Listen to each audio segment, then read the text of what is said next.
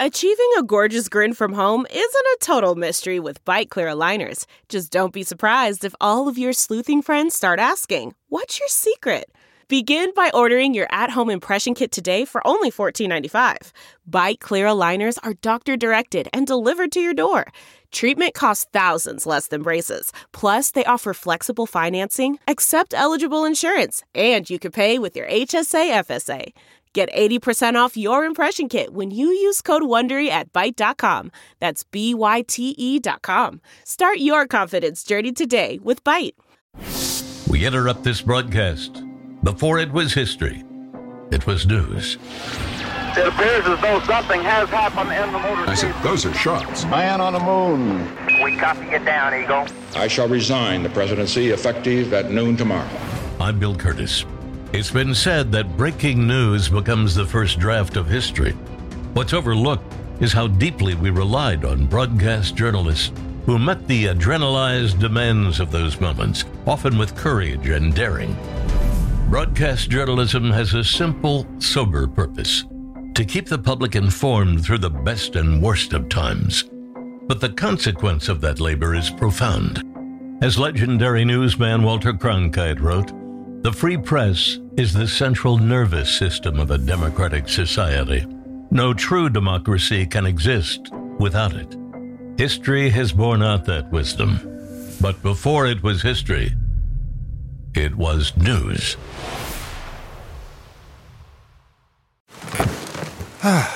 The comfort of your favorite seat is now your comfy car-selling command center, thanks to Carvana. It doesn't get any better than this. Your favorite seat's the best spot in the house. Make it even better by entering your license plate or VIN and getting a real offer in minutes. There really is no place like home. And speaking of home, Carvana will pick up your car from yours after you finalize your offer. Visit Carvana.com or download the app and sell your car from your comfy place.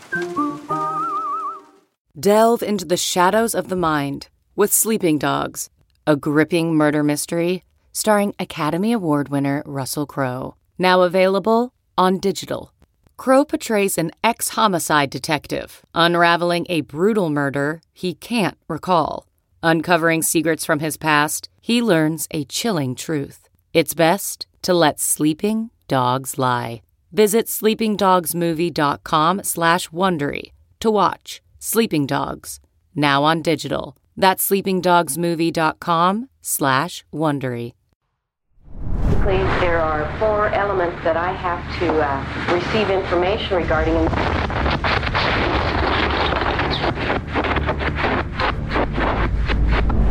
We felt it and we heard it. It was a massive rumble. As the chopper goes around the side of the federal building. Wow, about a third of the building has been blown away. I had covered hurricanes and all kinds of explosions, but I wasn't really prepared for this one. The video that I had seen of the explosion didn't even compare to actually standing in front and looking up. It took my breath away. You started realizing, no, this was no gas explosion. It was something far, far beyond that. 2 different triage teams, we raced around the other side of the building in time to catch 2 children and 1 adult. And there was basically nothing we could do for them. They were gone. We never would have thought of terrorism. We didn't think of terrorism at that point in time. Those days in Oklahoma City and the days that followed, covering that story. It never leaves you, really. I'm Brian Williams. April 19th of 1995 dawned as a perfectly ordinary Wednesday morning in Oklahoma City. But for some, that date marked a dark anniversary. It had been 2 years to the day since the federal government's botched raid on the Branch Davidian compound near Waco, Texas. That siege lasted 51 days, and it ended with the compound engulfed in flames, killing 76 Davidians, 25 children among them, along with their leader, David Koresh. I was our first correspondent down there the day of the fire on April 19th, 1993. Tony Clark was Dallas bureau chief for CNN. And on April 19th, 1995, they were having a memorial service at the site of their old compound.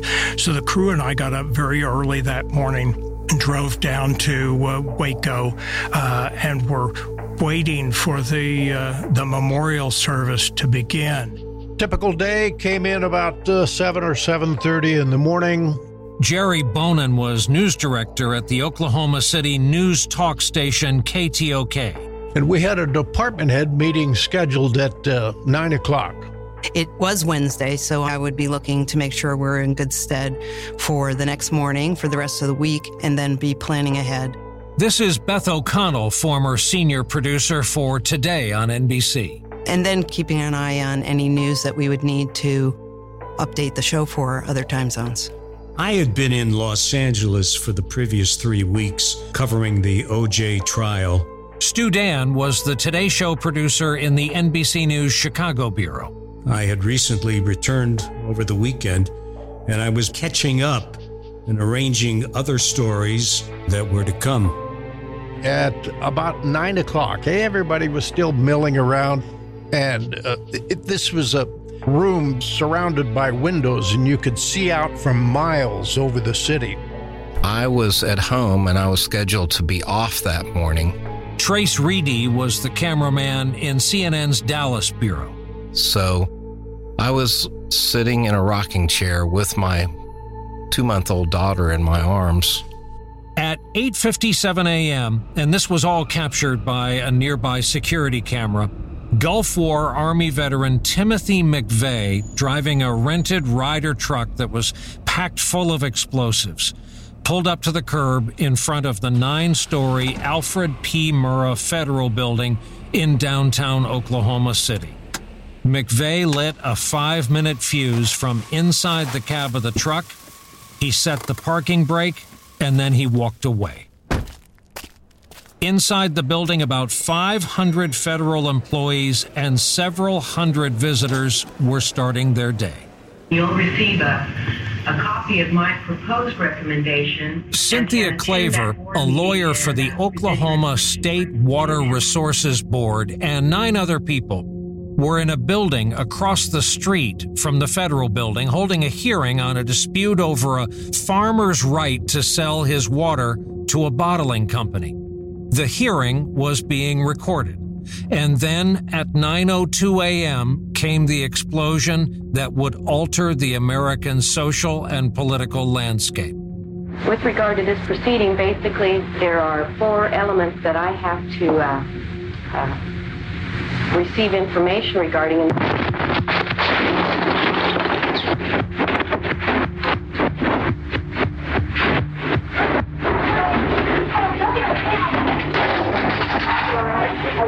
Everybody, let's get out of here. Now, what's the electricity line? What's the light? What's the light? Get down. Out the back door. All the way to your right. And we heard it. It was a massive rumble, and the building vibrated and the windows rattled. It was just a boom, boom, boom, boom, boom, boom, boom, boom. I leaned forward and saw this massive cloud downtown, and I just stood up and ran out of that room. One of the news reporters was already talking to one of our reporters, Carrie Halsey, who had just driven by the Murrah building when the explosion happened. That's how we learned about the bombing. We felt it and saw it and heard it. When the phone rang, and it was the bureau and our assignments manager there, she said, "Turn on the TV. We're calling you right back." And this was just after the bombing had happened. It was just breaking. We don't know if it's gas. We don't know what it is. We do know there's a plume of smoke rising to the air. And we're going to stay with you here to talk you through this as we get information on injuries. KWTV News 9 helicopter reporter Jesse Gary immediately flew to the scene. Let's try to keep my mic open if we can, and then I'll be able to talk with Jesse. As the chopper goes around the side of the federal building, we could feel the explosion. As Jesse Gary circled above and around to the front of the building, viewers got their first look at the monstrous effects of the explosion. And look at that shot. Holy it is cow. absolutely incredible. About a third of the building has been blown away. And you can see this smoke and debris and fire downtown on the ground. This is just devastating. And we are uncertain what caused this explosion at this time. It happened around 9 o'clock. It was felt as far away as Channel 9. And then I got a call from our assignment desk, and it was that we had to get back to Dallas as quick as we could. The front of the federal building in Oklahoma City had been blown up, and that hit me pretty hard. I am from Oklahoma City. I was born and raised there.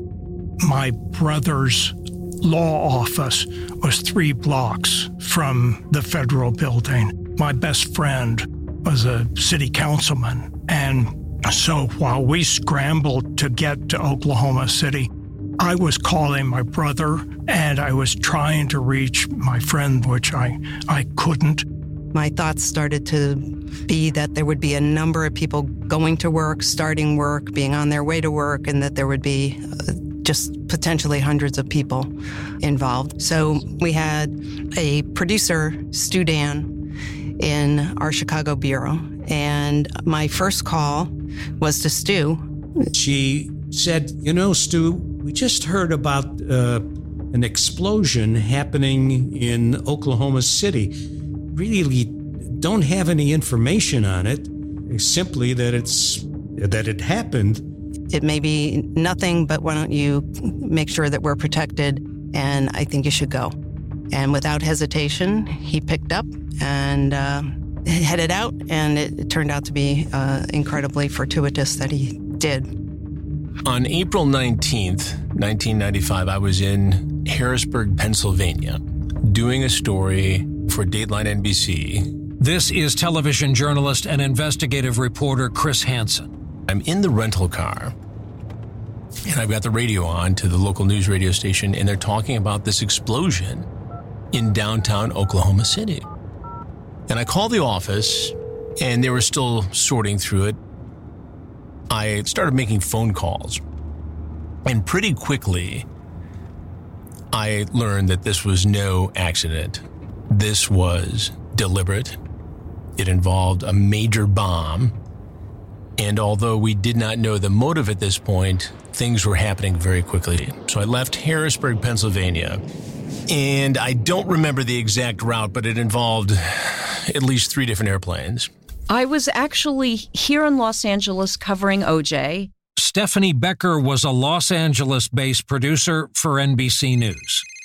And my phone was ringing, and I picked up the phone, and my boss, Beth O'Connell, said, "There was a bombing in Oklahoma City, and I need you to go."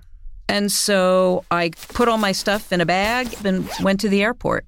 The whole sides of the buildings are blown out. It's just a war zone. There's rubble everywhere.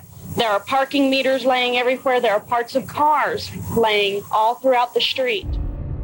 I had a state capitol reporter a couple of miles away. Trey Davis came down immediately in his news car, and that's when he told us the facade was gone. The front of the building was just a pile of rubble. And initially everyone thought, was it a gas explosion? We didn't think it was terrorism at the time. We just didn't know. It took considerable time. 15, 20 minutes or more before you started realizing, no, this was no gas explosion. It was something far, far beyond that. It was chaos. It was just incredible. There's heavy damage downtown to office buildings. As emergency crews try to assist the injured, we have no report yet on the number of injured people, just that there are numerous injuries. The assignments desk called me back and, of course, said, get to the airport as quickly as you can. I had the camera gear with me at my house, so I drove straight from my house to Love Field and made it onto this flight at about 10:15. And it was very eerie because almost everybody on the flight were local news crews, print reporters, still photographers. Anybody that could have made it onto the plane in time was on that plane. There was a meeting in the executive area with Andy Lack and Bill Wheatley, the president, and his number two at NBC. David Borman was executive producer of special events for NBC News in New York. And an alert came through that there had been an explosion in Oklahoma City. Now, without knowing anything about it, since my job was to get NBC on the air in the event of anything, I left the meeting and ran right into a control room, which is sort of always on a standby for us. And at the time, as I was walking down the hallway, you think it's probably a gas explosion. You don't really know what it's going to be. And I get into our control room, and within a couple of minutes, our engineering group had brought in the live feed from our Oklahoma City station, KFOR. And it looked pretty bad at first. I wasn't quite sure what it was because there was a lot of smoke, but it was definitely worth going on the air. We had Matt Lauer, who was one of the Today Show anchors, on standby in case there was news. And the very first special report was Matt saying there has been a massive explosion at a federal building in Oklahoma City, Oklahoma. It happened just a short time ago. We don't have any specific numbers on injuries or deaths, but we can tell you that the Red Cross in the Oklahoma City area has asked for all volunteers to report for duty. So the situation is obviously serious. We're going to go right now and join our coverage of our sister station, KFOR, in Oklahoma City. They're on the air, and maybe they can give us some more information. All watching our affiliate footage coming in, and that's when we knew that something absolutely dreadful had happened, because the images were just horrendous of people running, and it just looked like such a chaotic situation. So again, Lee, a tremendous situation going on right now. Emergency personnel are needed. Those that can donate blood, the need is also great there. So go to the Oklahoma Blood Institute or your local hospital and donate blood. That's needed right now. The pictures began to be overwhelmingly clear. For those of us that were in TV news when the Beirut bombing had happened in 1983, that image that we saw in Oklahoma City evoked the Marine barracks bombing in Beirut. There were just bloody faces and so fearful, just clearly a panic situation. And we didn't know what it was. We never would have thought of terrorism. We didn't think of terrorism at that point in time. We got Tom in his studio fired up very quickly. There had been a crater. That's one of the telltale signs that a car bomb has been exploded in front of a building. The mayor is saying there's an 8-foot crater, and a couple of cars at least have been joined by the heat and the force of the explosion. And that makes the most sense in terms of the nature of the damage to the building and how they could then have avoided whatever security existed at the AP Murrah Federal Building. That's the correct name of it. And then once Brokaw's there, then the rest of the organization begins to drop everything else they planned and get going up to speed and a part of the program as well. Everyone at that point in our news staff was rushing toward that catastrophic area, getting in place and reporting closer and closer and what they could. They all had, that stunning disbelief of what they were looking at. This is Oklahoma City, for crying out loud. Nothing like this happens. They might have covered tornado damage but nothing like this. And the debris that was flown, throughout the whole area, just, for blocks and blocks. A friend of mine who used to work in our newsroom showed up down there, and she recalled the vast and enormous destructive power of that bomb and the body parts that she saw in the trees nearby. That's what she still remembers to this day. I thought it was an earthquake because I resided in California for many years, and it was almost like slow motion. I felt a shake and then began shaking more. And I dove under my desk, and then the glass all came in. I think that helped save me. All the glass was gone. It's all over the office. Here's another person being taken to ambulances. Obviously, a major tragedy here in downtown Oklahoma City. CNN cameraman Trace Reedy was the first of the cable network's team members to arrive in Oklahoma City. You know, everybody was just scrambling, and it was just you could even tell the atmosphere, even at the airport, it was different. Something major had happened. So I got my gear, I got a rent car, and I started making my way to the scene. And so I was driving into Oklahoma City, and I remember very vividly, because I kind of thought on the plane up there, I thought, you know what, because this has happened before, I'm going to land and they're going to find out it was a natural gas explosion, and they're going to tell me to turn around, and it was no big deal. Well, of course, that was not the case. When I got off the plane, the first thing I did was find a payphone and call Beth, and she said, Stu, just get as many people as you possibly can for live interviews for the following morning. I had covered hurricanes and all kinds of explosions, but I wasn't really prepared for this one. We've got people we're talking to through floors. This is very much like what happened at the California earthquake, where we've got pancake structures, floors down on top of other floors. We've got the potential, according to our building surveys, of having 900 people in that building during a workday. How many are out, we don't know. The video that I had seen didn't even compare to actually standing in front and looking up and seeing just the floors broken away and the rubble in front. It took my breath away. CNN's Tony Clark updates us on what happened throughout the day. It is a scene of tremendous destruction. Concrete floors have toppled on one another, leaving scores of injured and fears of a large death toll. When we were released to come out, the coroner had indicated that he needed 100 more body bags, so he wouldn't ask for that if he didn't need it. I remember going to the command post, and it was at that point I saw my best friend, the city councilman, and we just hugged, and he briefed me on what the latest was about the bombing and the search and rescue efforts underway. By the time I got there, downtown was in a pretty big state of disarray, and there was lots of law enforcement everywhere. It was just a madhouse. So the desk just told me, get as close as you can and start shooting pictures. You know, just start shooting tape of whatever you can as close as you can. One thing that really struck me was looking around and realizing everywhere I looked, there was destruction. It wasn't just that building. There were windows out of buildings. There was shrapnel in cars. There was just everywhere you looked, there was damage. That blast, it blew out windows for blocks around. And to see that and realize, oh my gosh, this was no natural gas explosion, it clued me in that this was something way bigger than I had ever dreamed of. It was unbelievable. We will continue with our story in just a moment.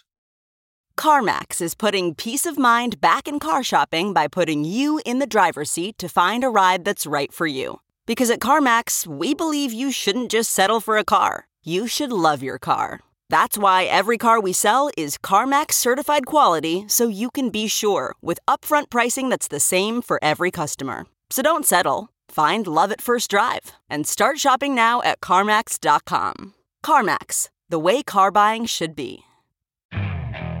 Okay, picture this. It's Friday afternoon when a thought hits you. I can spend another weekend doing the same old whatever, or I can hop into my all-new Hyundai Santa Fe and hit the road.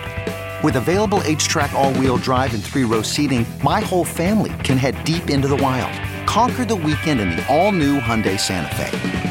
Visit HyundaiUSA.com or call 562-314-4603 for more details. Hyundai, there's joy in every journey. I'm Brian Williams. We heard from KTOK Radio here in Oklahoma City. They are asked now to evacuate 50 Penn Place, which is a building which the FBI is located on the 4th floor. Intelligence reports were hinting in those first fevered hours that other federal buildings in cities like Omaha, Lincoln, and Topeka might also be targets. The FBI field office in Oklahoma City even feared their own building might be next. It was a building that also housed the radio station KTOK.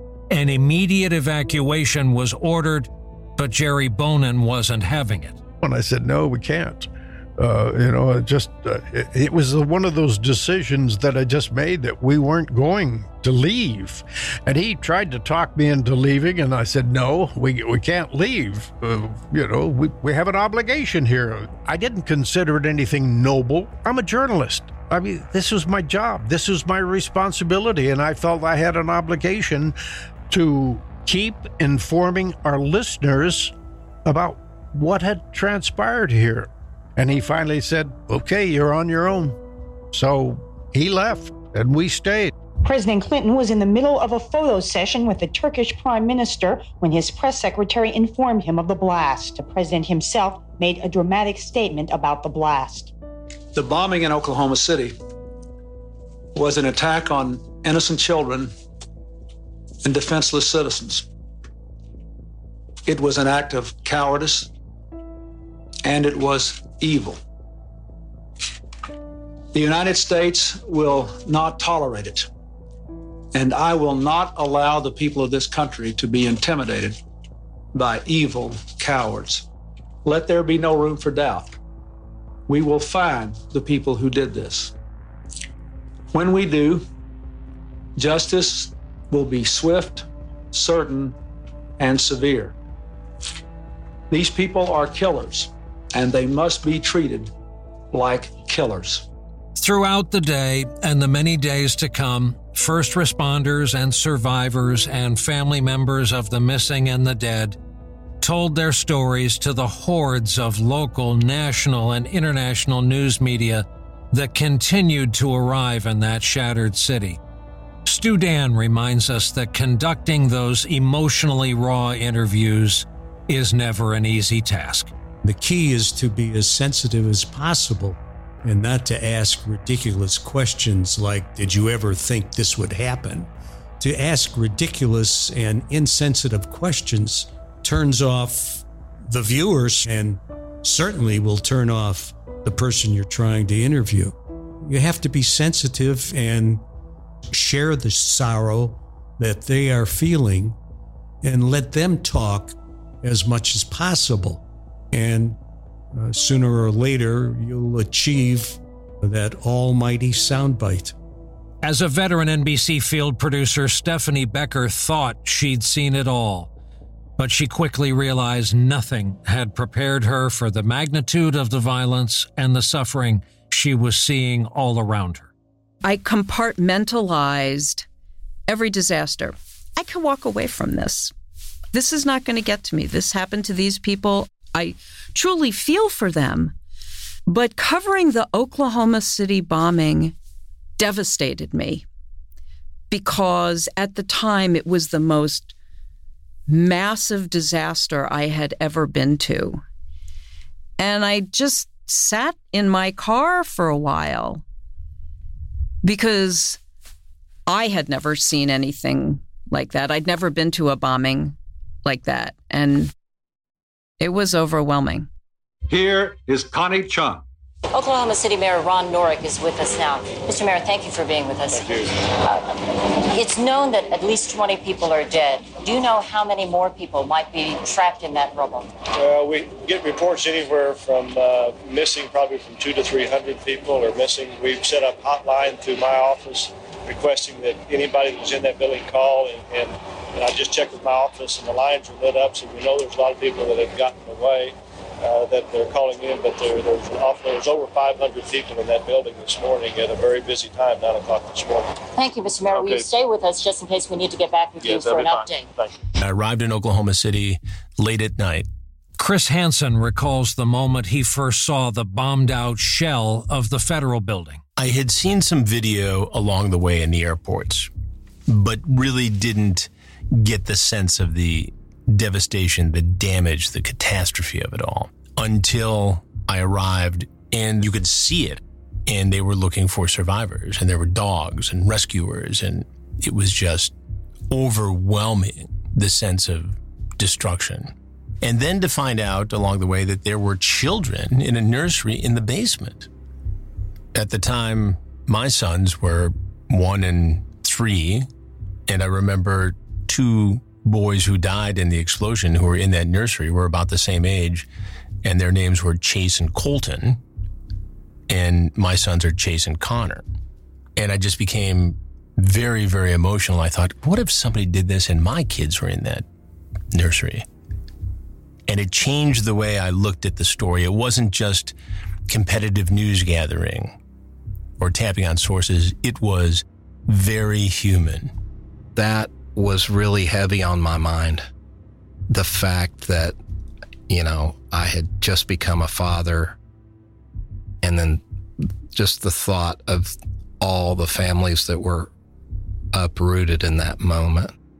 When you're doing news, you do have to condition yourself to see things that other people don't necessarily see.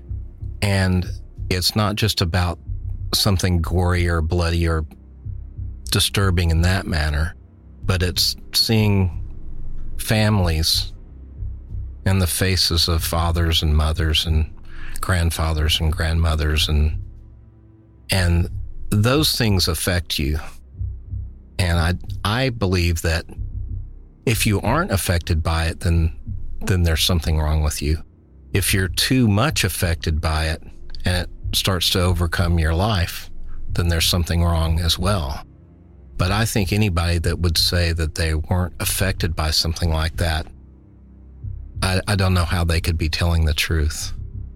So it was one thing to see the bodies being brought out, and I did shoot a lot of that. But it's another thing in the weeks followed to be doing stories with families of the children.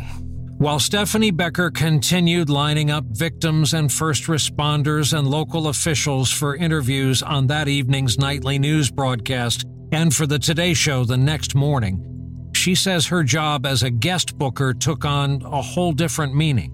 I didn't feel I was booking people. I was giving them a platform to share with everybody I knew, because everybody I knew should know what's happening to these people. More than, I'm going to book a guest. I didn't feel like that at all. This country needed to see, my parents needed to see, my friends needed to see, everybody needed to see what happened. KTOK's Jerry Bonin recalls the biggest challenge for him and his reporting team.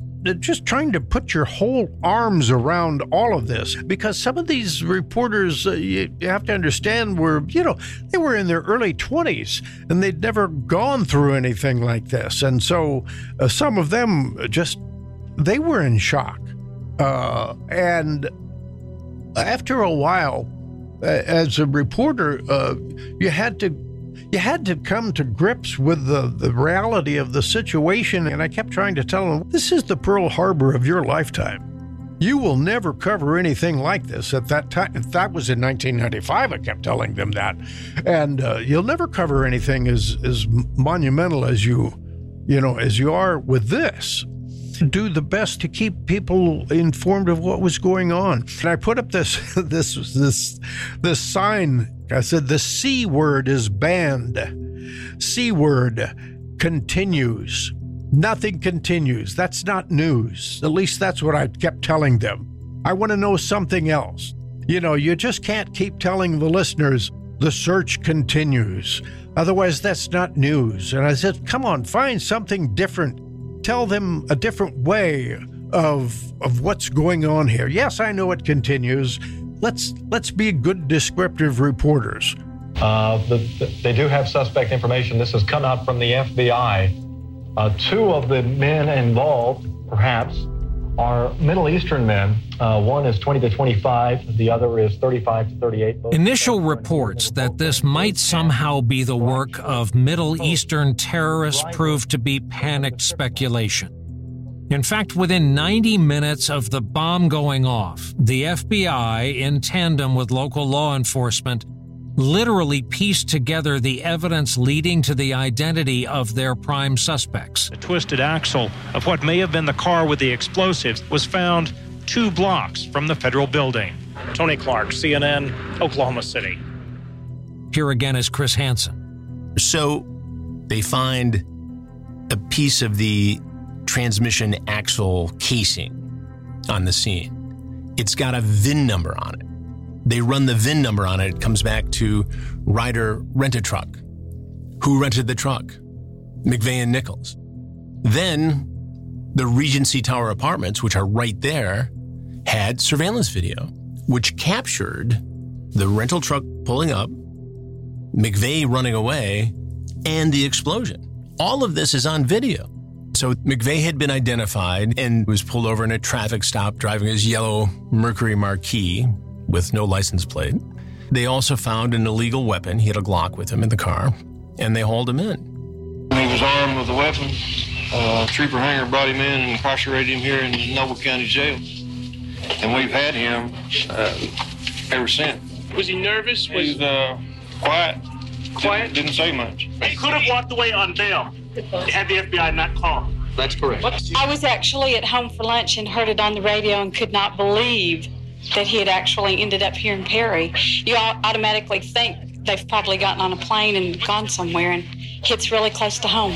Then the hunt was on for Terry Nichols, McVeigh's partner in this crime, and they arrested him. The rapid pace of the investigation and how they were able to put this together is amazing to me to this day. The first time I saw Timothy McVeigh, he looked like a soldier. He was clean cut. He was not the kind of person that you would have thought would set off a bomb there. When they arrested McVeigh and they did that perp walk, remember, there was a big crowd.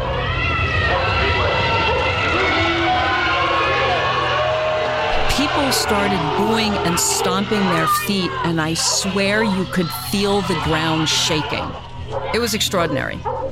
Chris Hansen recalls his impressions of Timothy McVeigh. It was chilling to see him. He had no emotion, no look of regret, just stone cold. He served in the Army, in the infantry, in the first Gulf War in 1991, got out. His only affiliations, it appeared at the time, were the NRA and the Republican Party in the Buffalo, New York area.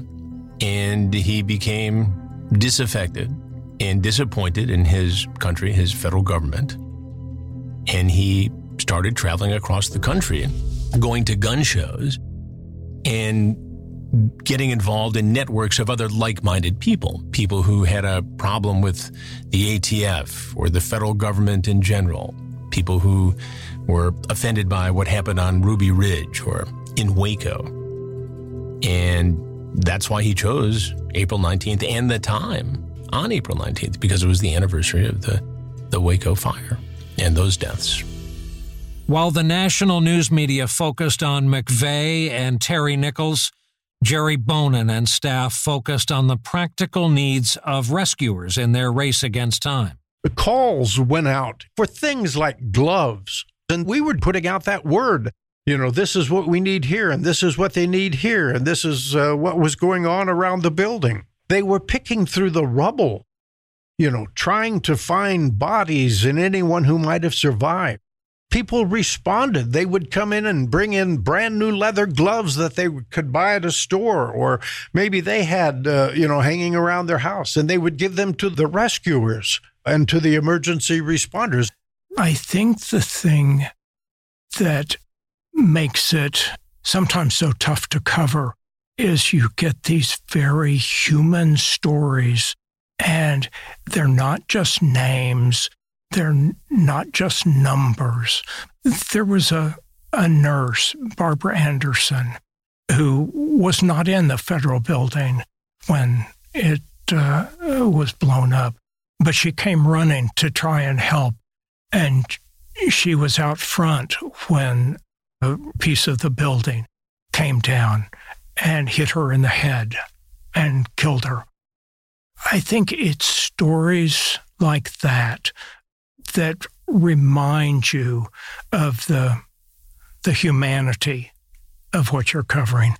In fact, at my desk now, I keep a chunk of the granite from the Murrah building that I saved from that day, just as a reminder of what it was like.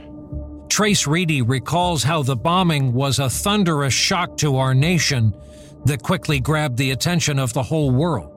So that night we were doing just live shot after live shot, and they had put lights up on the building so you could see the building in the distance behind the reporters. And all of a sudden I turned around and looked, and I'm surrounded by just hundreds of people, news crews from all over the world. And, you know, just several hours earlier that morning, I was the only one there. It was like I turned around and this flood of people caught up with me. And because CNN was an international network, it was just nonstop. It was, okay, we do live shots with this reporter until 7 o'clock at night, 8 o'clock at night. Then there's another reporter coming in. We're going to do live shots with her, and we're going to do that all night. That's for Europe and all these other places. So it just became a blur all night. So it was about 4 a.m. when I was finally released. I had other people to relieve me, and they told us to go to the Meridian Hotel, and they checked us in. So by the time I woke up that next afternoon, I go down the hotel and walk down this hallway and go to this office space they told me to go to, and open the door, and there's probably 100 people in there. There was edit machines set up. There was fax machines. There was reporters. You know, it was a fully functioning news bureau. In fact, for a while there, Oklahoma City bureau that we set up in the bottom of that hotel was the biggest news bureau in CNN between Atlanta and LA. We chased so many leads. Early on, there was one of those situations where my line of contact, information, intelligence was so good that sometimes we were ahead of the other media. And that honestly caused some problems for me with my editors, because our competition would be reporting one thing, and I would already know that that was wrong, and we were moving on to the next lead. And I was getting yelled at because, why don't we have this? And I said, well, it's wrong. Hang on a minute, and I'll give you what is right. And a specific example of that was, there were 2 characters named Jax and Land. Those were their last names. 2 ne'er-do-well drifters who were amazingly staying in and around where Nichols and McVeigh were in the ramp up to the bombing and in the days after they were in the area. And it was a heck of a coincidence that these 2 guys were in these drifty hotels and around, and they were suspicious characters. But it turned out that they had nothing to do with the bombing. So they arrest Jackson Land, and they question him, and it becomes very clear that they had nothing to do with it. And I've already talked to the guy who was in the room next to the interrogation, who said, these guys are just jokers. They had nothing to do with it. So that's what we report. Now my competition at ABC reports something different, and I'm getting yelled at, and my producer is stressed out, and you know, finally at midnight they released these guys on local news, and you know, we were right, which I knew. The bombing, motivated by anti-government extremist beliefs, killed 168 people. It left hundreds more physically injured and emotionally scarred. At the time, it was the deadliest terrorist attack the U.S. had ever seen. It remains the worst ever committed by an American on U.S. soil. And for those of us who covered it, it has left a painful and indelible mark. I was chief White House correspondent for NBC News back then, and I was in the Oval Office that morning at a press event when the Chief of Staff, Leon Panetta, leaned over and told President Clinton that there had been an explosion at the federal building in Oklahoma City. Again, first reports were that it had been a gas explosion. And as more became known, a sadness descended on the West Wing. Beyond the tragedy that our nation had just suffered, this was personal inside the White House because of a Secret Service agent named Alan Witcher. Allen was a beloved member of the president's security detail who left Washington to take a job better suited for family life. He became the head of the Secret Service regional office in Oklahoma City. He was at work that morning in the Murrah Federal Building and was killed in the explosion. I covered Oklahoma City then and through the trials and going back for the anniversaries and the execution. And I will say, in covering all of that, I made 3 extraordinary friends. One person who was there covering it and went on to work at the memorial, and the mom of a woman who was killed, and a woman who survived the bombing when everybody else in her office perished. She had been a couple of feet away from where the floor collapsed, and everybody on the other side of the office was killed. And these women are still in my life. Oklahoma City changed the way I feel about what I do. And as I said before, I was the disaster queen. Something bad happens, send Becker. But this one became incredibly personal. Also, covering Oklahoma City made me a more empathetic journalist. For the first anniversary of the Oklahoma City bombing, I was initially asked to be the person who read the names of the victims because of my ties to Oklahoma City. And I told them I could not do that. I needed to be a journalist rather than the participant. But I remember walking from the hotel that morning to the site of where the memorial service was going to be, and there were blue ribbons tied on all the doors. And I remember tears coming to my eyes as I walked. In fact, even thinking about it now, all these years later, it does have an effect that stays with you. I was in Oklahoma City for 4 months. There was so much to do and so many stories going in different directions. But after Oklahoma City, I left CNN. I had covered the Killeen massacre in Killeen, Texas at the Lubies. And I spent 65 days in Waco. And then I also covered the entire federal trial of the Branch Davidian defendants in San Antonio, and that was another 8 weeks. That was all before Oklahoma City happened. And so I think there was a big part of me that went, now, do I want to make this the rest of my career? Because I liked the adrenaline of going to a breaking news story. And as a photographer, a cameraman, I liked the creativity that I had when we would do little human interest and feature stories. But I realized after the Oklahoma City experience, or during it, that I was always on my way to somewhere where something bad had just happened.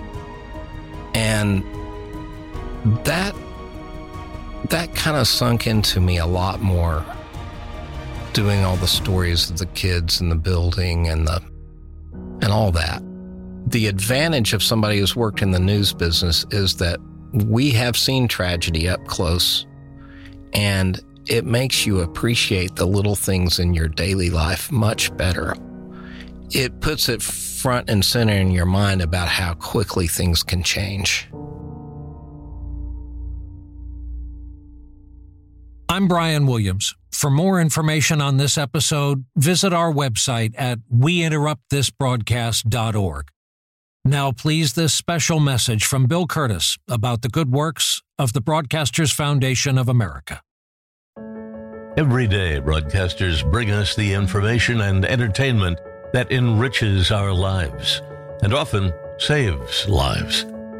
It's not only the person on air, It's the producers, engineers, management, sales, marketers, camera operators, and more. For more than 70 years, the Broadcasters Foundation of America, a 501c3 charity, has been a safety net, providing financial assistance to broadcasters and their families in acute need from a debilitating illness, tragic accident, or unthinkable catastrophe. Whether a retired broadcaster who can't afford life-saving medications, a family struggling to make ends meet after a crippling accident, or severe damage from a hurricane, to the home of a broadcaster in need, the Broadcasters Foundation has always been there to help those in our industry who need it most. Now more than ever, the Broadcasters Foundation is in need of your donations to continue its charitable mission. Please consider a donation today at broadcastersfoundation.org. That's broadcastersfoundation.org. On behalf of all our broadcasters in all areas of our industry, we thank you.